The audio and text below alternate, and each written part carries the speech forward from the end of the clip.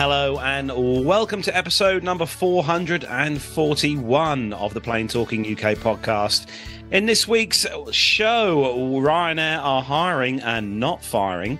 A member of BA crew gets all inflated, and we look at the all-important, unreliable airlines of the world.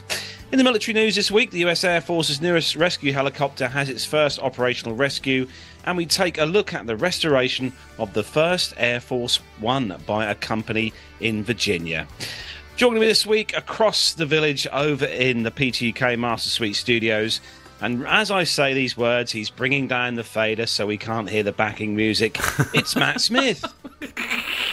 Right, okay. Hello. You like that? Yes, okay, yes. Your wish, can't hear. Your wish is my commando, master. My word, that was loud. Oh, was it? Oh, okay. Well, it's nice that you can hear it for a change, you know. Well, yeah, I know.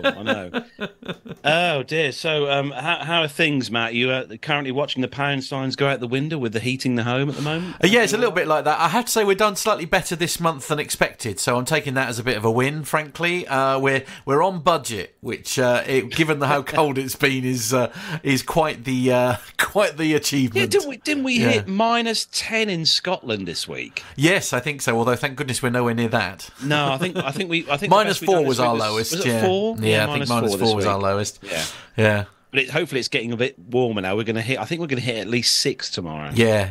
So, well, they did say it'd be better by the weekend, hopefully. So yes, fingers crossed. Indeed. I'm getting a bit tired of iced up windows and doors and stuff. Well, quite. Yeah. Unlike our next host on the show this week, because he's got a heated front windscreen, is of course the man who is the master of all things cable management related. It's Neville Bounds.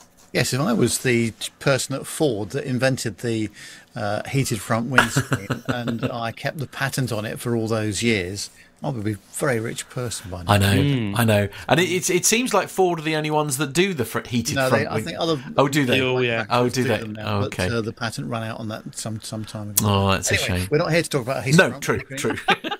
Slightly off topic. Yes. So Nev, you've been doing a little bit of flying again this week, haven't you? Yes, up to Edinburgh and back. A321neo going up and an A320neo coming back. They are such nice aircraft. Those LEAP engines, it makes for such a nice, quiet experience, I must say. And it was fairly lightly laden going up as well, which was nice, and bit more in the way of passenger. What's the word I'm looking for? Capacity on the way back. But, when we did get back, so the flight time from Edinburgh to Heathrow, 55 minutes, the usual. Then we sat on the taxiway for another 20 minutes waiting for an aircraft to push off the gate in front of us. That was great. Then when the aircraft did push off the gate and left, the guidance system wouldn't reset properly, and we spent another 25 minutes waiting for a fella to come out to marshal us onto the stand. So actually the manoeuvring of the aircraft on the ground almost took as long as the flight itself. Not for the first time, I have to say. Oh, blimey. There you go.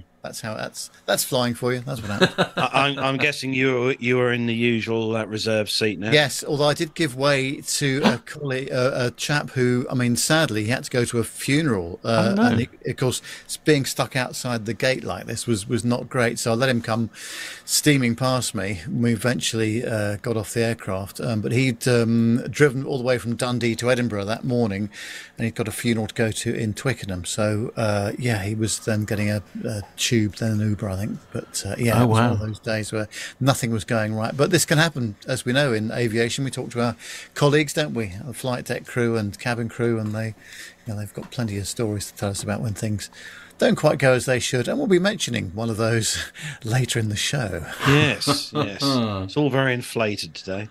Yeah. Yes, so going to welcome everyone who's joined us in the YouTube chat room this evening. Loads of family in there this evening. It's a lovely full room this evening, which is good. Hobby Time, hello to you. He was in there nice and early, along with Lee Davies, who was also in there very early this evening. Hello to you as well. We've got Tom, who's in there, new listener who's been listening on Spotify for a while. He's first time joining us here in the live chat room, so hello to you, Tom. We've also got Mazouz, our local listener, Mazouz Karim. Good to see you as well in there. The Air Stig, hello to you. Captain Cruz is also in there. Main man Micah, Uncle Micah's in there wielding his blue spanner of doom just to keep away all those bots. Ian Atchinson, he's in there. Hello to you, Ian. Good to see you in there. Shuttlepod 1, Dirk S is in there. Aaron P, hello to you. Alan White as well. Good to see you in there. Chris from Texas. Hello to you, Chris. Nice of you to join us. It must be afternoon where you are at the moment. Bill is also in there. Hello, Bill. David Corston is also joining us. Good to see you, David, in there, joining us from Spain, I'd imagine. He's at home. Masha as well. Hello to you, Masha. Lovely to see you as well. Plane Talking or Plane Safety Podcast. Pip is in there. Hello to you, Pip. Jan is in there as well. Of course, loads of people to run through this week. Let me scroll down. Make sure I don't miss anyone out. No, I don't think I have missed anyone out. And thanks to everyone who's joined us this evening. And don't forget, if you are listening via a podcast download audio app kind of playery thing, and you want to see what it's like here on the world of YouTube land when we're all live, don't forget to search for us on YouTube. It's Plane Talking UK. And also click that subscribe and that bell icon to be notified when we are live and recording episodes like we are tonight. So, as we said, we've got loads of news to get through this evening. And, well, I suppose we better start off with some commercial news, guys. Indeed. Everybody ready? Hit the button. Okay. The captain has turned on the seatbelt light. Please take your seats and fasten your seatbelts.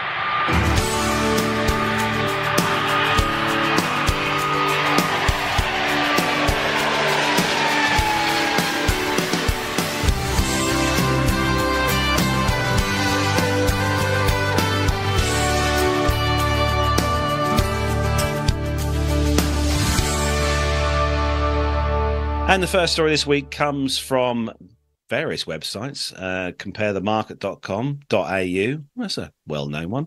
InsideHook.com, CAA.co.uk, and, well, many websites this is. It's the most reliable and unreliable airlines. And a recent Compare the Market study looked at the number of complaints levelled against the major airlines. How many were remedied, as well as the cause of the complaints, from flight cancellations to lost luggage and more. Data from 175 airlines was taken from data from the UK CAA in the fourth quarter of 2017 and the second quarter of 2022. A variety of factors was looked at, including how many complaints were logged, how many were remedied, and the cause of the complaints. The total compensation awarded and the average compensation awarded were all taken into account. The table we've got here has the values normalized and a score assigned to the airline out of 5. The higher the score, the worse of the airline. So the company with the most complaints is not necessarily the most unreliable airline. Also, the number of complaints was taken from data within the last 12 months. And while some airlines have ceased operations, claims are still being made against them, and data from the last 4 years has been considered.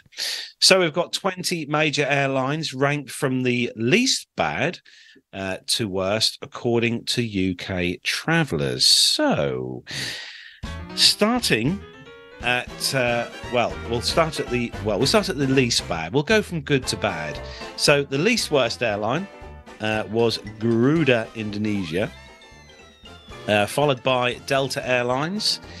Air Canada was in at 18, Egypt Air at 17, Air Astana, who are based in Kazakhstan, in 16, Royal Brunei Airlines at 15, Air France KLM at 14, Turkish Airlines 13, Air Portugal at 12, Air Mauritius in at 11, Virgin Atlantic at number 10, Air Portugal at number 9, Wizz Air and number 8, Small Planet Airlines, who I know they ceased airlines a while ago, and at number 7, Norwegian Air at 6. Small Planet finished in 2018. Thomas Cook in at number 5. They also ceased operations a few years ago. In at number 4, and Nevs just took a big swig of his Pinot. This is British Airways. Number 3, Ryanair. At number 2 was TUI. And the worst airline, according to UK travellers, was EasyJet. Oh dear. Shock horror. Topping this list was budget EasyJet airline EasyJet. They dealt with a whopping 20,906 complaints over a 12-month period, with just 54% of them being resolved. Second place of the most unreliable airlines was TUI, resolving 64% of their 10,494 complaints, with each complaint awarded an average, get this, of £1,117.04. It's the most important bit, that 4p. Low-cost carrier Ryanair was in third, as I said, with BA and Thomas Cook making up the top 5. However, if we look solely at the number of complaints, then Ryanair and British Airways had more than TUI, and both Wizz Air and Norwegian had more than Thomas Cook. TUI awarded each complaint the most money at £1,117, with Air Mauritius and Virgin Atlantic not far behind, with the average payout being £1,017.40 and £1,063.41 respectively. US complaints. Bill has a good comment, by the way. He's just saying the main complaint from BA was that seat 1A was never available. I think that's well, I know. But I think the shocking thing there was that Ryanair obviously wasn't in first place, as in the worst place. I'm surprised about TUI. You know, I've always heard good things about them. So interesting to know what the story is behind all of that, isn't it? I must admit, though, Nev, I do worry sometimes with some of these things that, you know, it's like, are these people who are making... How genuine are these complaints? Do you know what I mean? It's like... Does that kind of make sense? It's just like, because there are some people out there who specialise in doing nothing but complaining. I mean, you can have complaining. Yes, it's a new word. I'm sticking with it.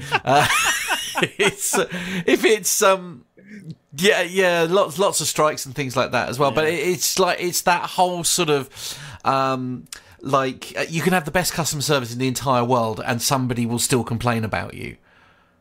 Do you know what I mean? Yeah, I mean, I know we harp on about it on here, and I know Nev's sitting there with a smile on his face when I say it. And I've said it before on the show, but when I had to get a refund from BA for the flights that I couldn't take to the US due to the old COVID problem. I'm sorry, what? You need to take a sip of your drink now. Those are the rules. I haven't got a beer here handy. Not until the wife gets home. Oh, okay. They were lightning quick in refunding me my money and apologising. So, yeah. It might be a one-off, but that was my experience. I don't think it was a one-off. I mean, we know somebody who was working in said call centre at the time, and there wasn't a great deal of quibbling or anything going on at all, was there? It was, very efficient, and they didn't really have a lot of choice, did they? So, but this is kind of my whole point. It's like you can complain about anyone if you focus hard enough on what's going on there. I'm very, very surprised to see EasyJet as officially the worst airline. I have to be honest, because I've not had a negative experience with EasyJet at all. Or Ryanair, actually, to be fair. Yeah. And actually, John's just saying in our ear, one of the things that could be a contributing factor to here is, you take Ryanair and EasyJet, not so much TUI. I know they do have quite a packed programme, but certainly not a patch on Ryanair and EasyJet. But is it a fair comparison, given the volume that Ryanair and EasyJet are both having their schedules, Nev? Yeah, I think the more you fly or operate sectors, the more things that can go wrong. It's as simple as that, isn't it? So if you think about how tight their schedules are anyway, whether it's lost luggage, or whether it's pushing back from the gate late, or making someone late for a connecting flight somewhere, so many things can conspire against you, can't they? And when you're doing the sort of schedule that those two airlines are doing, it's inevitable that they're probably going to get more complaints than anybody else. Lost luggage with Ryanair. Nobody can afford to put luggage in the hold with Ryanair, can they? Good point. Yeah, absolutely. Indeed, there we go. So I must admit, I'm finding I'm being very very sceptical, shall we say, with this particular top 20 as it happens. Okay, So, moving on to the next story, Matt, and this is Ryanair good news. Oh, I say, how unusual. The sources on this one are Irish Mirror and also careers.ryanair.com, and the headline is Ryanair are hiring for numerous jobs at Dublin Airport with some top-notch perks. Ryanair is hiring for a number of office roles at Dublin Airport, and there are some great salaries and benefits on offer. Some of the unique roles include ID coordinator, that sounds like a very complicated job, a payroll specialist, and a roster specialist. Ryanair has advertised several full-time positions with a range of incredible benefits. ID admin and coordinator to join the ground ops department. Duties include assisting with the onboarding process of new joiners, ensuring paperwork is in order to apply for an airport ID, conducting background checks on applications for said IDs, assist with internal controls and procedures, including documentation.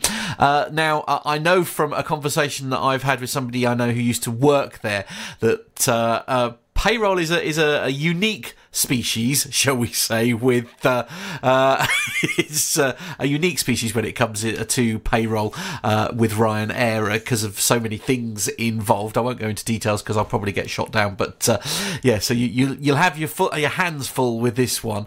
Payroll specialist duties include support system integrations between HR and global payroll systems, including resolving discrepancies, check the input of information relating to new starters, i.e. tax, bank information, etc. Prepare and process spreadsheets for various departments and deductions. Prepare and bulk load spreadsheets to the payroll. Proven experience in a previous training or administrative position with a knowledge of payroll systems and Irish payroll law. Blimey. A rostering specialist is someone else they're looking for as well. This position would be ideal for recent graduates to work as part of a close-knit team and to gain extensive experience. The requirements for this position include proven experience in a previous rostering or administration position, PC literacy, i.e. Microsoft Office, Excel in particular, excellent organisational skills and communication skills, and your duties will include efficiently plan and coordinate Ryanair's ground ops rosters in cooperation with the flight schedule, ensuring flight coverage is maintained. Goodness me, I don't think I'd want that job. Ensure rostered staff have required trainings, qualifications for said tasks.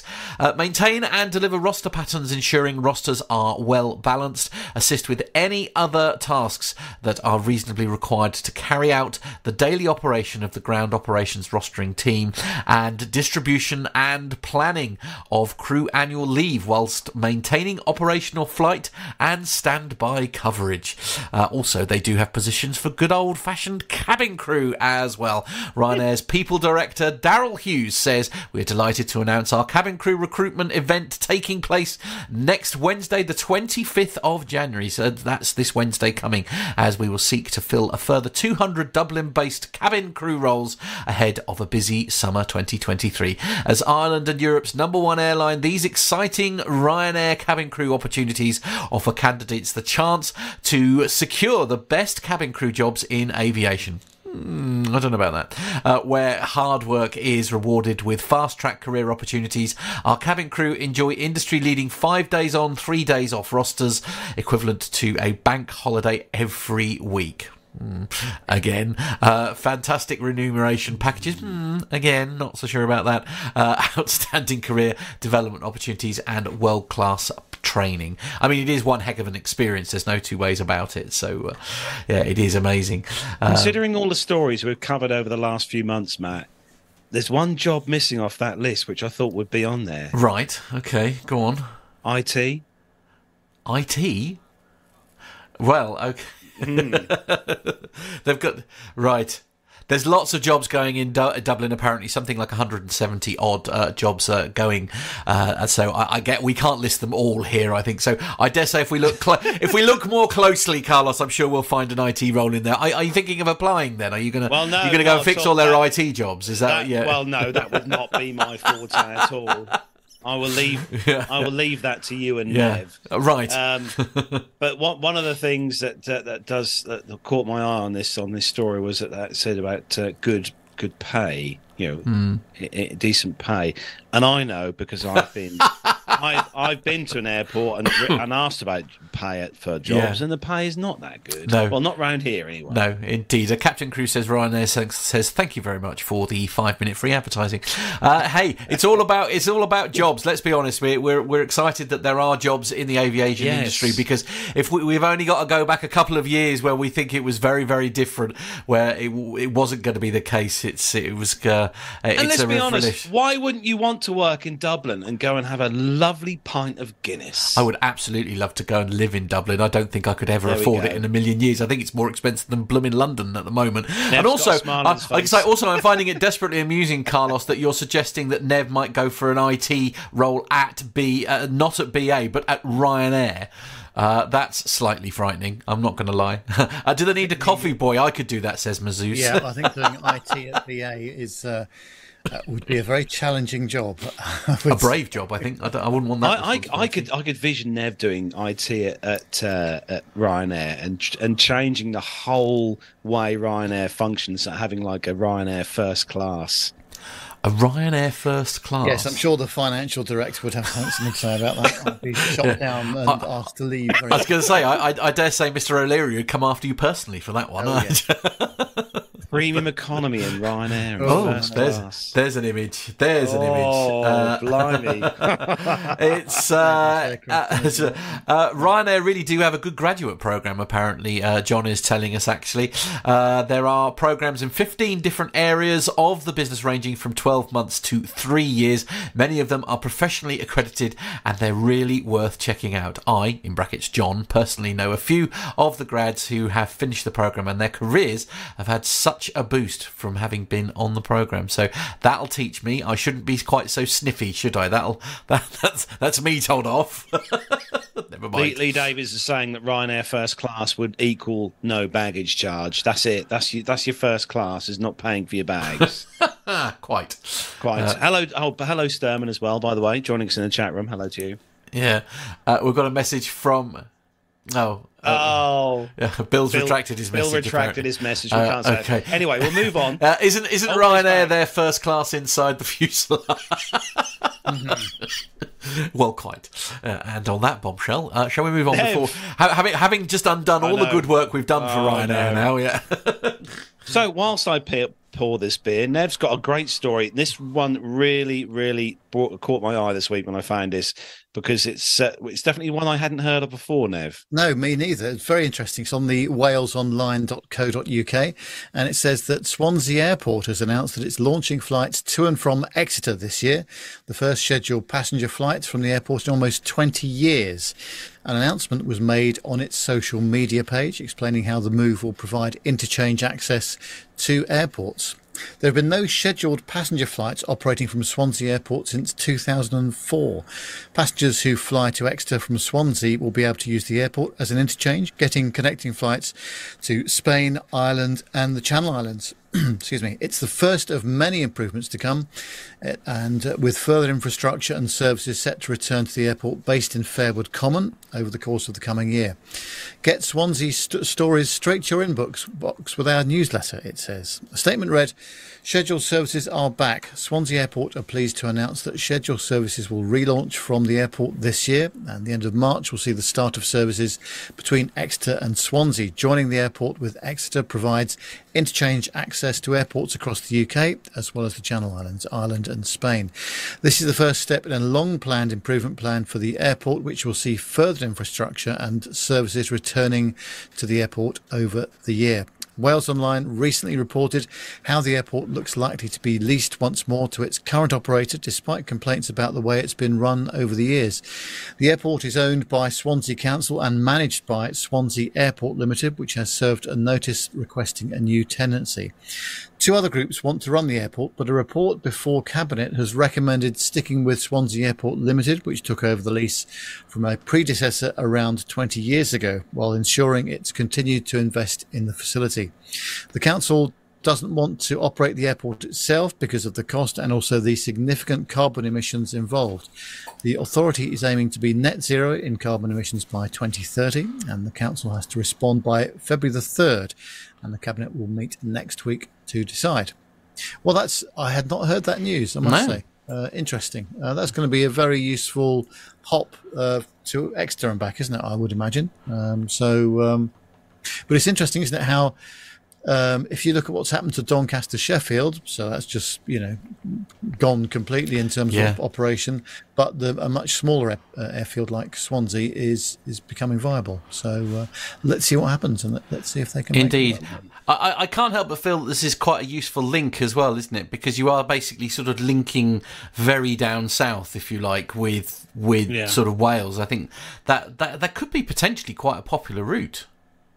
Yeah, and I think it's all about it's all about what aircraft they're running, what the schedule's going to be like, and the connectivity between those other flights. It's obviously they've got to work it out, to make sure that they can make that work. Captain Cruise is saying, so if someone else operates the airport, the carbon emission doesn't exist. Is that how Absolutely, that works? Yeah, didn't know that. Yeah. Dirk had to Google whether Exeter and Swansea, where Exeter and Swansea actually are. Sorry, ignorant continental European here. That's all right. I just looked on Google Earth actually at Swansea Airport, and it must have been an old it was an old RAF base, but it looks like it's one of the original sort of A runway, A run.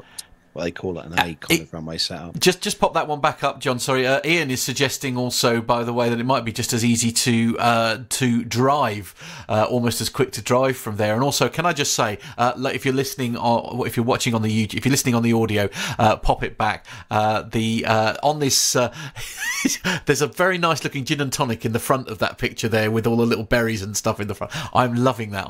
I would murder one of those right now. Anyway, sorry. Sorry. Can you tell I haven't been able to have anything tasty for like about 2 weeks now? Also, just back to the story. Sorry. Right, okay. I was just looking at some pictures on Google Earth of Swansea Airport. It's not the biggest airport. It's nice to hear that you're branching out of the things you usually look at on the internet, though, Carlos. I'm very pleased to say. I have to say, Matt, that your summer house is probably bigger than Swansea. Oh, right, Airport. Okay. Well, certainly the terminal building, anyway. Yeah, absolutely. Yeah. Oh dear, scandalous. So Scandalous. we haven't got Armando with us this week, as we said. He's busy flying the mean airwaves of America at the moment, but he has put together a video for us this week, and it's one of the biggest stories this week, which caught the news feeds, and especially with the social media feeds with the videos that came with the video. We're not going to run the media on here because obviously it's not the best. It's quite distressing, actually. It's not very nice to watch at all on there. But Armando has very kindly put together the story for us this week. So Matt, run VT. Guys, this first story that I'm going to talk about is a very unfortunate incident that happened this week. It was an ATR 72-500 operated by Yeti Airlines. 68 passengers on board with 4 crew, 2 pilots, 2 flight attendants. Unfortunately, it crashed on approach into the Pokhara Airport. Pokhara Airport recently opened just January 1st of this year, was replacing the old Pokhara Airport. And Pokhara, where it sits, is the gateway to one of the biggest tourist areas of Nepal, which is the Annapurna circuit, base of the Everest mountains. Lots of tourists going in there. The investigation obviously is still happening, but the weather was clear, and by what it seems is they were on approach. The flight had originated in Kathmandu, and they were on approach, on a visual approach, initially to runway 30, and probably based on winds, they decided to do a visual circling approach down to runway 12, the opposite direction. There were social media posts, there were videos captured. Very interestingly enough, there was a passenger that was live streaming from the actual aircraft. But So they initiated an approach into 3-0, circled to runway 12, and somewhere in that, the aircraft stalled. You can see the left wing dropping and the aircraft stalling into the ground at very low altitude from an unrecoverable altitude. A lot of similarities from that ATR that crashed a couple years ago in China with the visual approach. So why, this is obviously important, and we keep the families and the passengers from a couple different nations in our thoughts. But I wanted to talk about circling approaches, and especially visual approaches, especially as airline pilots, as corporate pilots, really professional pilots who really get used to flying with instrument guidance. Even when we do visual approaches, we always back it up with an instrument approach. So whether that's an ILS, a GPS, some kind of approach that gives you vertical and lateral guidance. Now, we get used to that as professional pilots. And to conduct a visual approach or a visual circling approach kind of goes back to some of that basic airmanship, basic flying skills that may atrophy as you get further and further in your flying career. It's the reason I still fly a Cub on my spare time, is to keep those stick and rudder skills. But that's just me, right? I have the resources to do that. And in talking about those approaches, now these pilots, these air crews that fly over in Nepal, these are some of the most challenging airfields in the world. So I have no doubt that their training programs are adequate enough, and they've been doing it for years and years and years. While it is a very risky and dangerous area to fly, I believe that corporate knowledge, if you want to call it that, does get passed down through the ranks. But it is still difficult. It's still difficult every once in a while to conduct a visual and a circling approach because you have to feel the airplane. You have to remember how the airplane behaves in that kind of configuration. And as far as configurations, we still have a little bit to learn about, where their flap settings were their engines at full power, things like that. There were no mechanical irregularities with this aircraft leading up to this, as far as we know so far.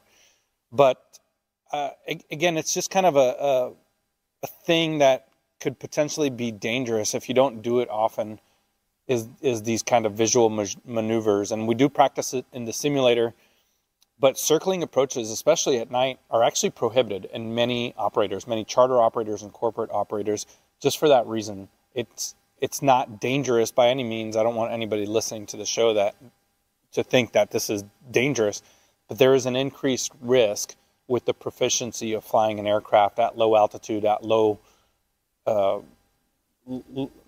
lift situations, right? Low air speeds, lower altitudes, that may not be a common thing that we do. So, very unfortunate incident that happened here, and we hope to learn. Now, the last report was that the flight data recorder and this cockpit voice recorder had been recovered. That's just yesterday, I believe. So we will learn, hopefully, from this incident so it doesn't happen again. Thank you, Armando. I mean, it's just awful, isn't it? It's we were discussing actually there, because obviously I'm quite naive about these things, and sort of asking like Carlos and that sort of questions, and John as well. And I mean, is it just because of where they're flying is the reason perhaps why? Carlos, you had a very distressing statistic that you were sharing with us from an article you were reading. Yeah, it just said, Matt, that since the year 2000, there's been over 360 fatalities in the country through aviation-related accidents, whether it be airliners like this or small GA aircraft. Gosh, yeah. And we think it's... The thing to remember as well here is that, when you're a GA pilot in... normal rural Suffolk or Norfolk or something like that, if you have a technical failure of some sort, then there are plenty of fields to put the aircraft down into. It doesn't always guarantee a successful landing. The amount of high ground, of course, where this aircraft was, that the options are very, very limited indeed. And if something goes wrong, you've got very little options ahead of you, I would imagine. Yeah. Yeah, very Aaron true. P makes a good point in there, and that's something we don't do on the show is speculation on how we think it happened. Because until those black box the flight data recorder and a cockpit voice recorder are listened to and checked out, we're not going to know what exactly happened here. Yeah. Yeah, no, that's fair. I'm the first to admit. I think the trouble is because I don't have perhaps the knowledge that a lot of you guys have there. So when something like this does happen, there are lots of questions and speculation, if you like, that I'm sort of either interested in or listening about. Because just sort of intrigued to know more about it. But yeah, as you say, that's a good quite thing, rightly. The good thing having Armando as our fourth member of the team is being a fully qualified and very, very experienced pilot as Armando is. He does give us an insight into some of the issues that could be had when flying there. So yeah, absolutely. Thank you for that, Armando. Moving on to the next story. And this one is coming to us from simpleflying.com. Slightly more happy story, this one, especially if you like ice cream. Oh, I do like ice cream. I do. Although I do like a nice sorbet. Sorbet? That's right. Or sorbet. I know. Get some cream for that, exactly. Yeah, United Airlines. So if you fly United Airlines, for our US listeners, United Airlines are to return the ice cream Sunday cart on all international flights. Blimey. All we need now is one of those old school cinemas, the extra projectors they used to have on the aircraft. Nev, remember those? With the green, the red, is it green, red and blue? Yep. Oh, wow, yeah. Yeah.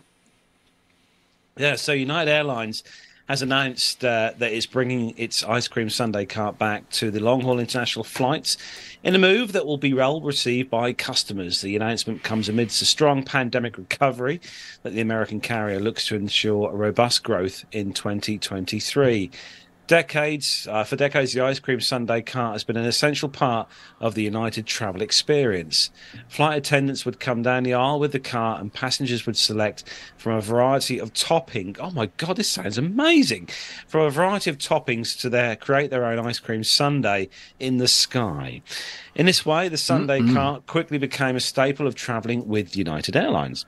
Unfortunately, the airline was forced to discontinue the cart during the height of the pandemic in an attempt to mitigate the spread of the coronavirus. The carrier opted for pre-packaged ice cream instead, although it was a suitable decision given the circumstances. Travellers were frustrated by the lack of freshness and customisation that pre-packaged ice cream offered in comparison to the Sunday cart. United customers rejoiced, I expect they did, when the airline announced last month it was finally bringing back the cart. However, the celebration was short-lived as the carrier decided the Sunday cart would only be available on select routes out of San Francisco Airport, specifically Frankfurt, Brisbane, Sydney, and Singapore Changi Airport. Where the hell is London? Anyway, returning to all long-haul flights, the airline has since announced it will bring back the cart to all long-haul flights in February. It's worth noting that the Sunday cart is only available to passengers in the Polaris business class. Oh, here we go. Only available to passengers in the Polaris business class cabin, who also enjoy a number of other perks, including seats that lie flat, Saks Fifth Avenue bedding, to say no more. United's announcement it's bringing back the world-renowned ice cream sundae cart ultimately comes at a time when the carrier is looking to sustain its momentum from 2022 as it kicks off into 2023. The airline has recently made a considerable strides in reinstating flights on routes that have not been operated since the pandemic, and is also working towards expanding its fleet with new aircraft that it can use to support the new routes as it grows its flight network. The return of the Sunday cart is the cherry on top and aims to incentivise travellers to fly with United.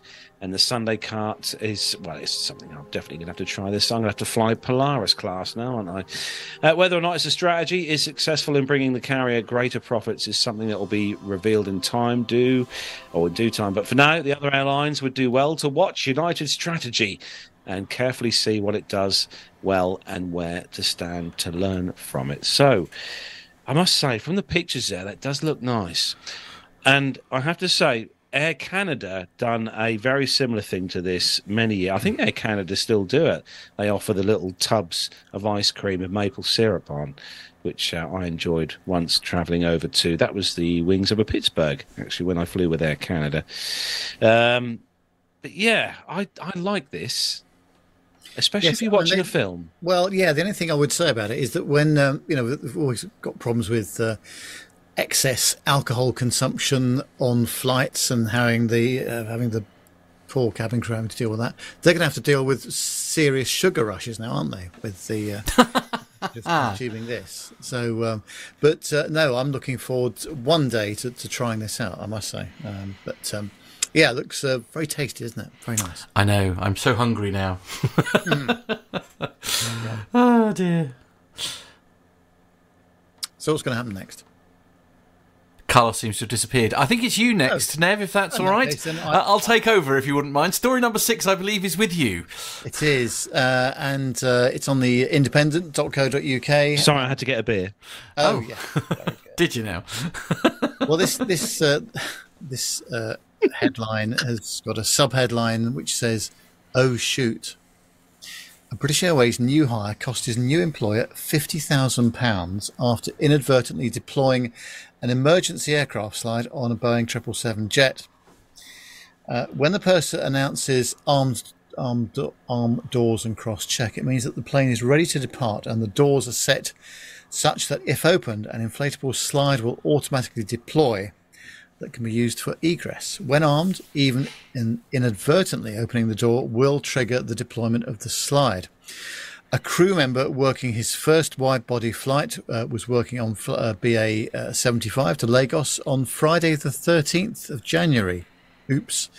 And he made the error, which resulted in the deployment of a slide shortly after pushback at Heathrow, the airline confirmed. Boeing 777's inflated emergency slide protruding from the side of the aircraft prompted emergency services teams to surround the plane, thinking it was about to be evacuated. Passengers were delayed for 4 hours, and after removing the slide and returning to the gate, the decision was made to operate the flight with a different airframe. The crew member was stood down for that flight. However, the UK Sun reports that the young man was not fired, but he has found himself sliding back to training. See what I did there? His mistake is thought to have cost the airline about £50,000 when factoring in the mishap that caused a 4-hour delay, including a missed takeoff slot, a ruined slide, compensation for the passengers on board, and additional duty pay for the other members of the flight crew. These things can happen, can't they?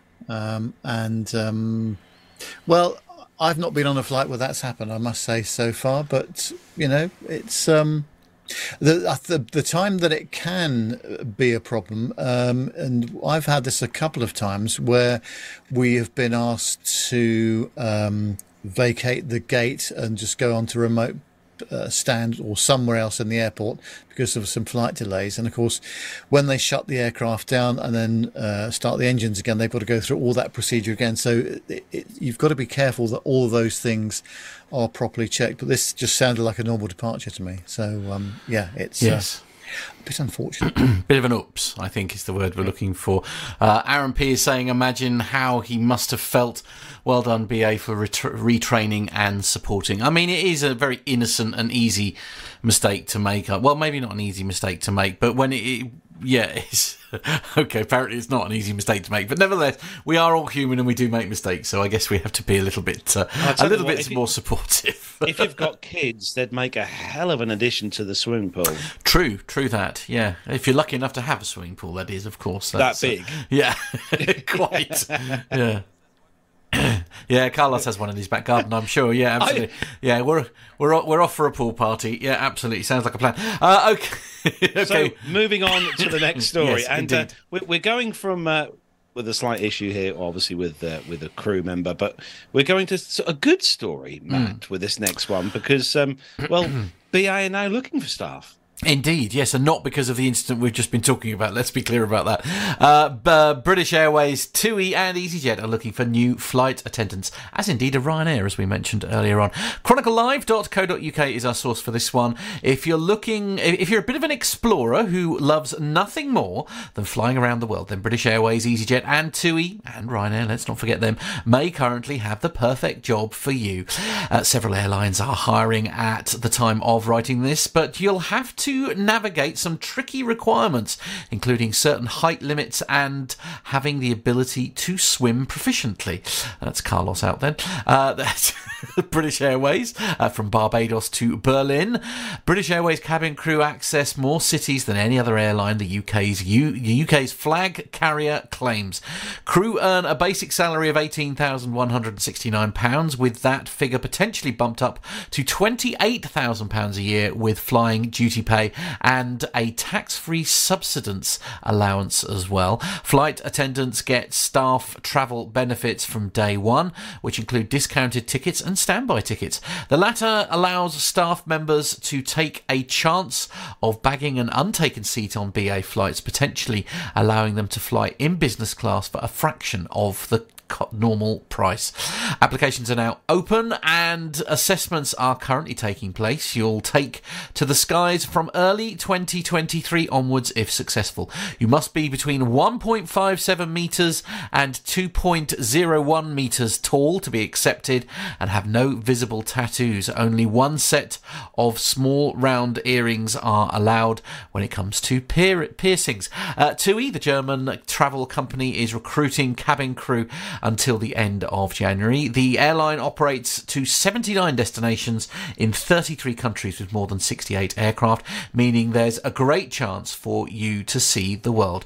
The tour operator airline has roles open in 13 airport bases across the UK and Ireland, including Bristol, Stansted, Gatwick, Birmingham and Aberdeen. The salary is not listed online and wasn't provided by the company when contacted, but Glassdoor suggests the average salary is £22,000 for cabin crew. To apply, you must be able to reach a minimum height of 6'2", that's 1.88 metres, without shoes on and flat feet on the floor. Speak and write fluent English and be able to swim 25 metres, among several other requirements. EasyJet, the budget airline, is currently recruiting staff at its Edinburgh, Liverpool, Gatwick, Belfast, Luton and Manchester bases, although how many jobs are going is unclear. You must be between 157.5 centimetres and 190 centimetres without shoes tall to apply.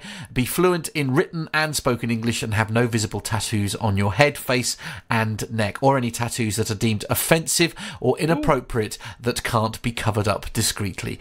You must also be able to fit into an aircraft jump seat harness which measures 106 centimetres across the lap and 157 centimetres from shoulder to waist. The Gatwick role currently pays £22,000 as well as commission.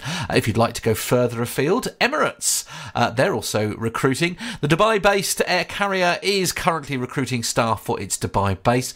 Competitive tax-free salary and flying pay starting at an average of £27,000. Accommodation and transport are included, and concessional tickets with Emirates and partner airlines are perks. You must be 160 centimetres tall and able to reach 212 centimetres high.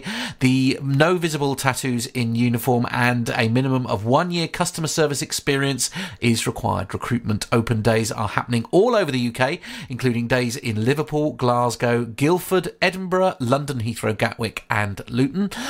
Milton Keynes, Newcastle, Manchester, Richmond, Gloucester, Birmingham, Belfast, Shrewsbury, Stoke-on-Trent, Leeds, Croydon, Winchester and Sheffield. These are just some of the venues in the UK over the next 28 days. Wow, they really are looking out for crew there, aren't they? Or alternatively, you might like to be cabin crew in the RAF. So this one is coming directly from raf.mod.uk, their recruitment pages specifically. As an RAF air and ground steward, you will work as cabin crew on the A330-200 Voyager aircraft, and later as part of our specialist field catering squadron, or work alongside industry partners in military messes. Pay in the first 6 months is £16,800 plus benefits. Pay until completion of Phase 2 training is £21,400 plus benefits. Once training is complete, payment as per RAF rank. Senior aircraftman applicants must be aged between 17.5 and 47 years old, must attend before their 48th birthday, have GCSEs at a minimum of grade G, that's grade 1 to 3 in English language, in English language and mathematics. If you're qualified or experienced cabin crew, please see full entry requirements for entry details. Candidates must be able to swim. Candidates must also be within the height range of 161 centimetres and 195 centimetres. Commit to 3 years service post Phase 2 training. Pass the Defence Aptitude Assessment. You must also pass a fitness test, and you must also pass background checks to receive security check level clearance. There we are. Lots of great jobs on offer. The RAF one is a surprise, but I suppose, when they're flying people around, they still need crew, don't they? The pay is just, everyone's saying in the chat, the pay is terrible. When you look at how much the salaries are, I'll tell you, the BA one's basic salary 18,000, potentially bumping up to 28,000 a year with flying duty pay and tax-free allowance and stuff. Can I just point out that you can go and work at Aldi stacking baked beans on a shelf and get 22,000 a year? Wow, yeah. Okay. Admittedly, you won't get the perks perhaps that you would get with the airline. Obviously, being on the ground stacking baked beans on a shelf is not as fun as being on board an A320 or a 737. But the point I'm making is for the amount of responsibility, training, and everything else that comes with that job. Yeah. I think the salaries for cabin crew, especially, are rubbish. Yeah. Yeah, true. I said that. Well, go and get yourself a job at Emirates then, because that's considerably better. So what do you think, Nev, about the pay kind of? It's always been on the low side, hasn't it? To put it mildly, and so much of their salary has to be made up from other things apart from doing the job itself. And if you think about what the job is, it's a safety critical job, isn't it? And they're highly trained. And very well trained too. As John Hutchinson, former Concorde captain, said during his interview with myself and Nick all those months ago, the cabin crew aren't there to serve you tea and coffee. No. They're there to help you when it all goes horribly wrong. Absolutely. And I think we just really need to remember that these boys and girls are there for a safety critical role, and I think that is often forgotten, isn't it? Definitely, true. Definitely. Yeah, wise words as always, Nev. Wise words. Thanks, Rob. Oh, he's the wise member of the team. True. So, next story is coming to us from Armando again, and we're going over to the US for this next one. And again, this is a story that made the social media platforms quite heavily this week, including Twitter, and it was also featured on VAS Aviation as well, network on there as well with their live ATC recordings. It was quite interesting listening if you've not already heard it. So, over to you, Armando. This next incident that we're going to talk about happened up in New York's JFK Airport just recently. This, and I know all the podcasts, all the national news coverage, all the podcasts are probably going to talk about this and have their own takes on this. I think this was a disaster averted by an air traffic controller, an astute air traffic controller that could have potentially resulted in the worst air disaster in many, many, many years. So what happened, there was a Delta Airlines 737 at JFK that was departing for Santo Domingo in the Dominican Republic. They were lined up on runway 4 left, so heading northeast, and they had actually been cleared for takeoff. All of the departures that day were departing from runway 4 left. An American Airlines 777 headed for London Heathrow had taxied out of its gate and had been given their taxi clearance, which included a crossing of runway 31 left, taxi to runway 4 left. So air traffic control had advised them that they would be departing 4 left, but in as Matt's probably going to put up a picture here, but in getting to runway 4 left, they would have had to cross runway 31 left. All the other departures were lined up on the taxiway for runway 4 left. American Airlines, through what seems to be a lack of situational awareness, that 777 actually crossed runway 4 left and were taxiing to runway 31 left. Without looking at it visually, I think, again, Matt will put up some pictures, but what this resulted in is what we often get in a simulator scenario, which is you are cleared for takeoff, you're rolling down the runway, and an aircraft taxis in front of you. The Delta Airlines 737 was already on the takeoff roll. They had gotten a couple thousand feet down the runway. Where the American Airlines 777 cross was at taxiway Juliet, which was about 4,000 feet down the runway of 4 left. So Delta Airlines had already initiated their takeoff roll, and the tower controller was the one that actually noticed that American Airlines was crossing the wrong runway. The tower controller canceled the takeoff clearance, and you can hear it on the audio. And Delta Airlines, we don't know what happened inside the flight deck, but immediately initiated a rejected takeoff. There was some varying data on this, from 135 knots to 104 knots. I think the latest that I saw that they were at about 104 knots when they initiated the rejected takeoff. Were able to do it as they practice and stop short by about 1,000 feet of the American Airlines aircraft, the 777, or as it was crossing by taxiway Juliet. So they still had about 1,000 feet to spare, which is not a whole lot on an 11,000-foot runway. And then once that happened, you can hear the tower controller was trying to figure out what happened, whose fault it was. Obviously, that's not and everybody, I think, did the right thing, which is not figure out who did what at that point, but just make sure that all the aircraft are safe. The air traffic controller, the tower controller, verified that the American Airlines was fully crossed and kind of just advised them, hey, something went wrong. I got a number for you for a possible pilot deviation. And they just took the number down. And then he made sure that the Delta Airlines 737 was good to go, advised them or asked them if they needed any assistance. Delta ended up taxiing back to the gate. And we don't know what happened yet, but that flight didn't depart until about 15 hours later. The American Airlines 777, because it didn't have the rejected takeoff or anything like that, they ended up departing for London about an hour and a half after the incident happened. But again, this could have been one of the worst, if not the worst, air disaster since Tenerife many years ago. It's a similar situation. It was low visibility and just a lack of situational awareness, or a loss of situational awareness from the American Airlines crew. Everything is pointing to that. Could have resulted in just this absolutely disastrous situation. For us, it's incredibly important to always taxi with a taxi diagram up, whether that's on an EFB or an iPad, electronic flight bag, or on whatever displays your aircraft has.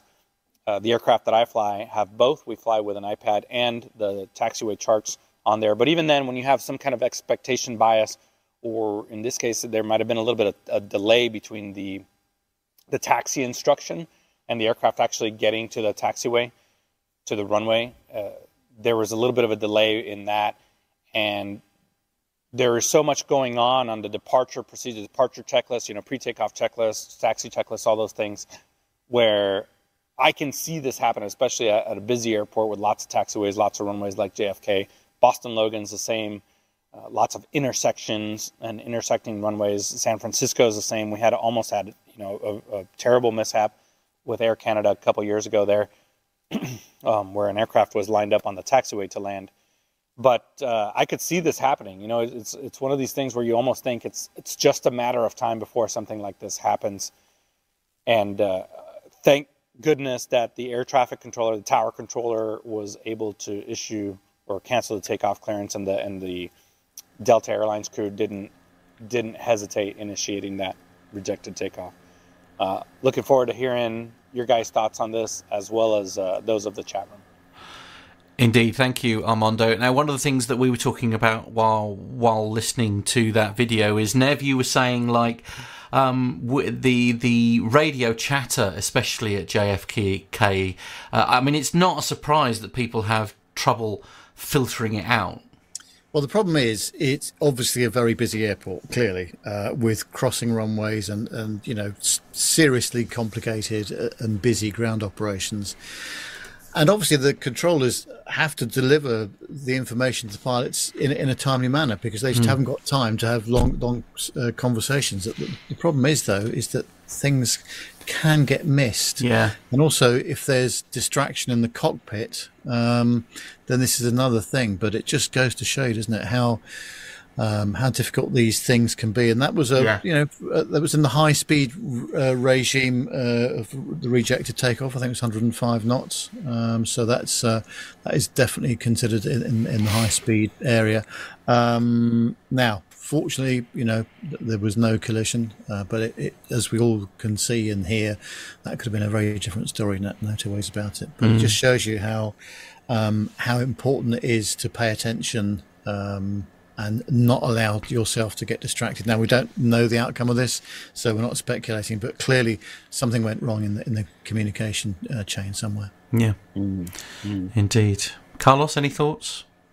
No, I just saying I did watch this. I watched this on the Vast Aviation website, which is it's interesting. It's a great little website. If you've not already seen it on YouTube, they cover all these kind of things, and they have the live ATC transmissions of these incidents and stuff, and you can listen to them, and it has like an overlay, which we've obviously shown on the show before on here. And it's interesting to hear the conversation chatter between the air traffic control and the tower and the pilots, because sometimes, Nev, I think you've listened to them before as well, sometimes it can get quite heated conversations between pilots and ATC. One of the things Micah is saying here, as well as saying another issue, is that the ground frequencies are different from tower frequencies, and you're either listening to one or the other. So, I mean, that seems like a very dangerous situation, surely. Perhaps I'm being sort of naive, and John is saying there's all procedures and stuff into it. And speaking of heated, John Jester is saying brake cooling times depend on weight and speed. In my plane, we likely would be changing tyres if we were in that situation. And underwear. Expensive. Yeah, and underwear, as Nev says. Yeah, absolutely. Never forget the underwear change. Always very important. Hello to Captain Ridiculous Wits. Good to see you in the chat room. Indeed. Hang on. ASDEX saved the day. Likely the alarms would have been going off in the tower cab. Okay, fair enough. And apparently it's been confirmed that they did indeed go off. So the alarms that go off if any aircraft are sort of in conflict with each other. It's a bit like TCAS, but on the ground. Yeah, essentially, I suppose. Yeah. So next story is coming to us from Flight Global. It's all about the A220. Delta have ordered a dozen more A220s. I'm yet to blooming fly on one of these. I'm gonna have to work out how the hell I'm gonna fly on an A220 in the UK or Europe. But anyway, Delta Airlines has exercised options on 12 more Airbus A220s, 300s, for delivery in 2026 and 2027. The SkyTeam carrier, which became the first US airline to operate the Pratt & Whitney GTF-powered A220s back in 2018, currently operates 14 of the A220-300s and 45 of the smaller A220-100s. Following Wednesday's order, the dozen option for the type exercise in July, Delta has 60 A220-300s on order, in addition to the 14 already in service, and it also operates 45 of the Dash 100s. Delta Vice President of Fleet, Kristen Bodko, says the additional 12 A220 aircraft will help power the increasing streamlined fleet, which also provides customers with the elevated in-flight experience they've come to expect from Delta. Delta operates its A220-300s in a 3-class 130-seat configuration, featuring 12 seats in first class, 30 in its Comfort Plus extra legroom economy offering, and 88 in the main cabin. With the latest order, Delta throws more support behind Airbus, with which the airline is closely aligned in recent years. Delta also holds orders for 134 of the Toulouse airframe's largest narrow-body, the A321neo. In July 2022, Delta also disclosed having ordered 100 Boeing 737 MAX 10 aircraft as well. Now, Nev, you've been on board one of these, I think, haven't you, Nev? I don't know if you've been one in the air, but you've been on board one, haven't you? Yes, Al and I went, where were we? At Farnborough, wasn't it? That's right, yes. That was very, very nice. Very spacious inside the aircraft, especially the overhead bins, loads of room in there, and had a quick tour of the cockpit as well, and that was nice too. So this is going back to 2017 we saw it. I can't remember, but it was a great aircraft, but I've never been on one yet. Looking forward to having the opportunity to going on one, perhaps one of the Swiss ones, perhaps from Heathrow one these days. But great aircraft, really like it. Yeah, gonna have to look and see. I don't know who we've got in the UK who use the A220, Nev. It's Swiss and gosh, I can't remember off the top of my head at the moment. But John Jester says Air Baltic. Air Baltic too. That's right. Yeah. Oh, okay. Exactly. Yeah. Yes. Air Baltic have an all A220 fleet, apparently, from what they're saying. Captain Cruise says flew Air France A220 the other day.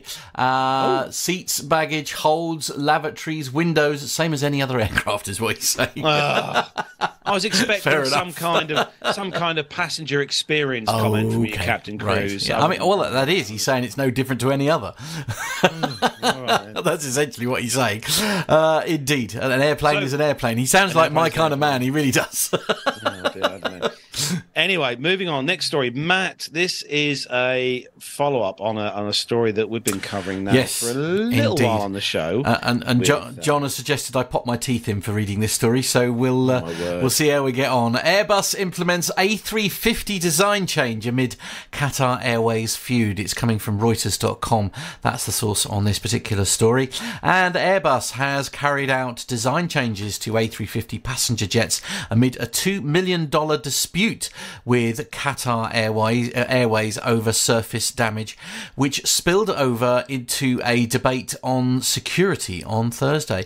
The two companies have been fighting in court for months over the safety impact of flaking paint that exposed corrosion or gaps in a sublayer of metallic lightning protection.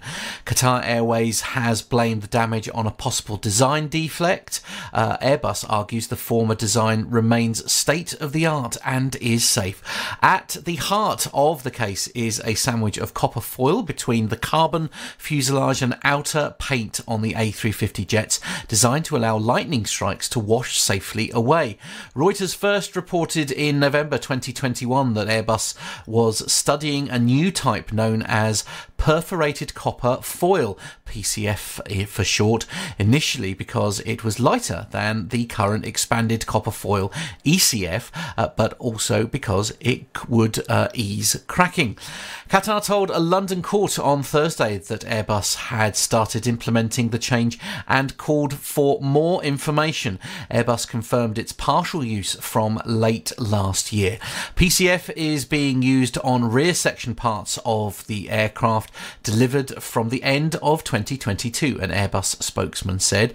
Wrapping up the latest preliminary hearing, Judge David Waxman, who described the decision to start using the new design as significant to the case.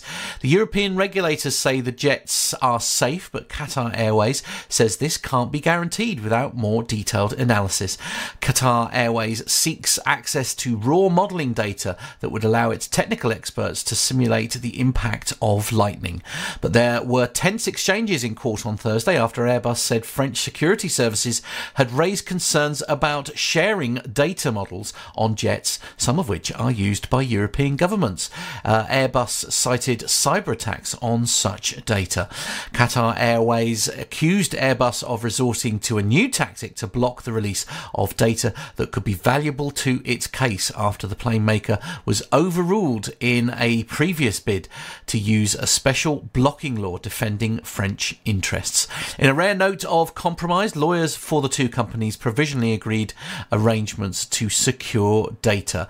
So to summarise, basically, because if like me you're probably a bit lost by that, John has very kindly shared a sort of like a long story short scenario. Qatar stopped flying the A350s because of the cracks in the paint. Those cracks are lined to the copper foil on the outside of the A350 jets. Qatar says this is a design defect. Europe says it's safe. Airbus says that it's state-of-the-art.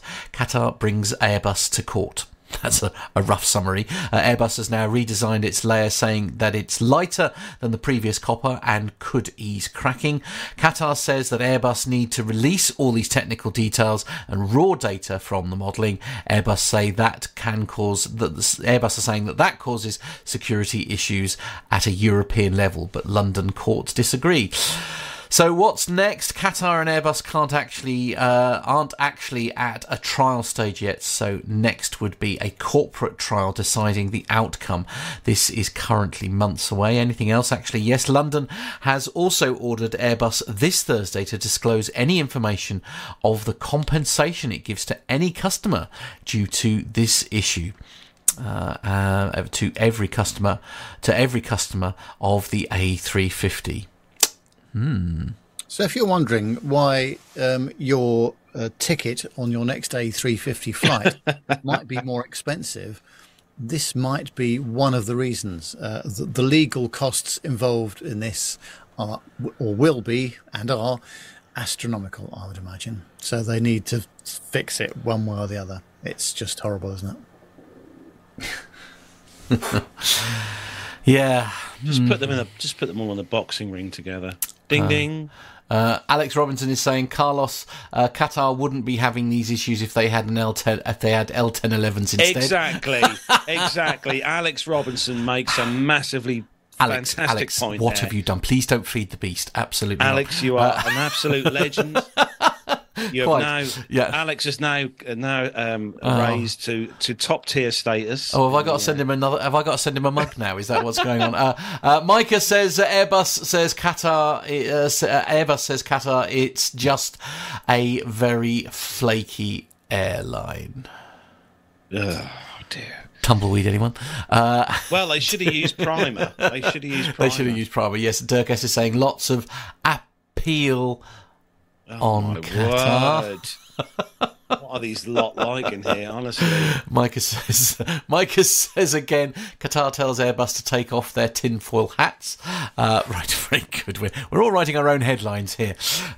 Anyway, the Caption This is coming up later, so don't panic, everyone. We are having the Caption This competition this week. It's back, so don't panic. But anyway, moving on to the next story, which again is Airbus related, I might add. Nev's got this one all about A350. Yeah, this is interesting about the A350 1000. It's from the Engadget.com and FlightGlobal.com. Very interesting testing going on there, I think. It says that autonomous transportation assistance isn't limited to cars. Airbus has started testing a pilot assistance feature, Dragonfly, that could save an aircraft in an emergency. The system can automatically divert a flight in an emergency, and it can not only pick a flight path to the best airport, using factors like airspace rules and weather, but communicate with air traffic control and an airline's operations centre. If the pilots are incapacitated, the aircraft can still land safely. Accordingly, Dragonfly can automatically land on any runway using sensors and computer vision algorithms. Pilots can even help taxiing around airports through technology that translates air traffic controllers' clearance into usable guidance clues in a companion app.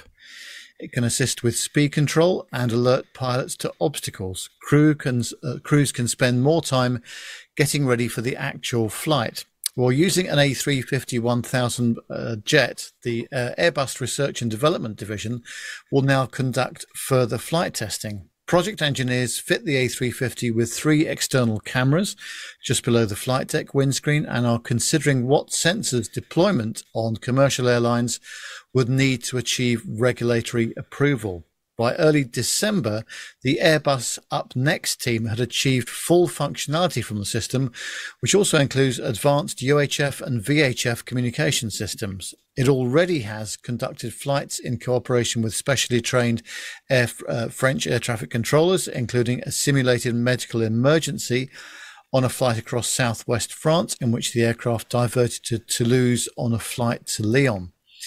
When medical emergencies arise, the Dragonfly technology can automatically select the most suitable airport and flight path for a diversion, dealing with factors such as terrain and weather. The system can operate fully autonomously or serve as a decision-making tool for the flight crew whilst alerting both the airline's operations control centres and air traffic controllers using synthetic voice systems. The system being tested by Airbus Up Next shows pilots a clear path along taxiways, with each clearance given by air traffic controllers, including permitted speeds. It also includes surveillance to detect obstacles and avoid the risk of crossing live runways, giving audio alerts to pilots. These processes have already been undergone testing in real-time operating conditions at the Toulouse airport. According to Isabelle Lacaze, head of Dragonfly demonstration program, the technology is being developed with dual pilot operations in mind. She played down suggestions from reporters that work might be part of a longer-term progression to support the case for single-pilot airline operations, and said that early results already have shown the potential for huge value in helping pilots deal with the very complex situations that they face today. Yes, I noticed a lot of media outlets were starting to talk about single pilot operations or fully autonomous commercial aircraft operations.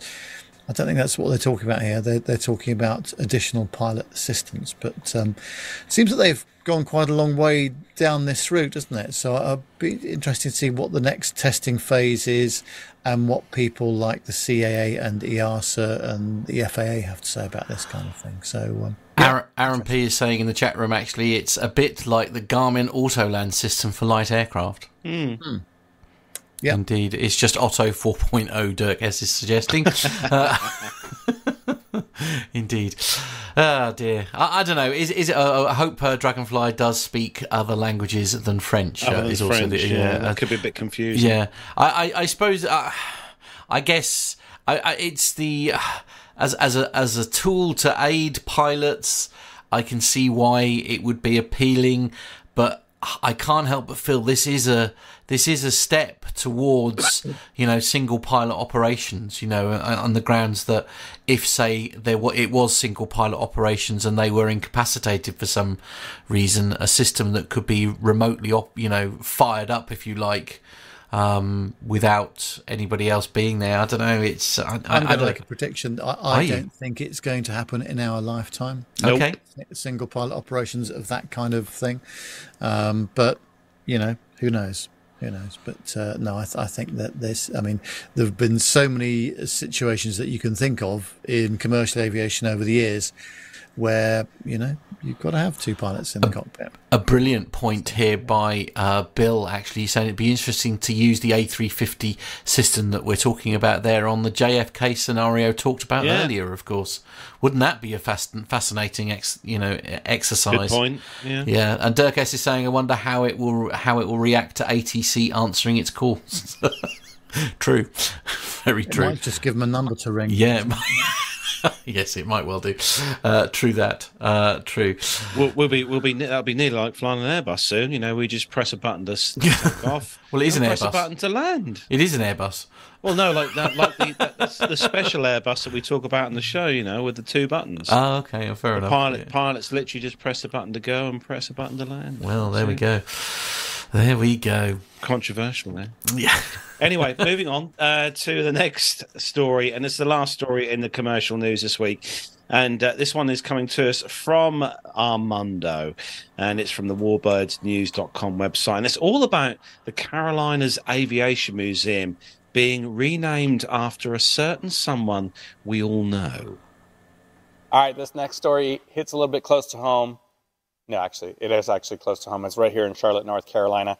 The former Carolinas Aviation Museum has officially announced this week that when it reopens, it will be named the Sullenberger Aviation Museum, honoring Captain Sully Sullenberger, who, along with his crew, famously landed Cactus 1549 U.S. Airways Airbus into New York City's Hudson River.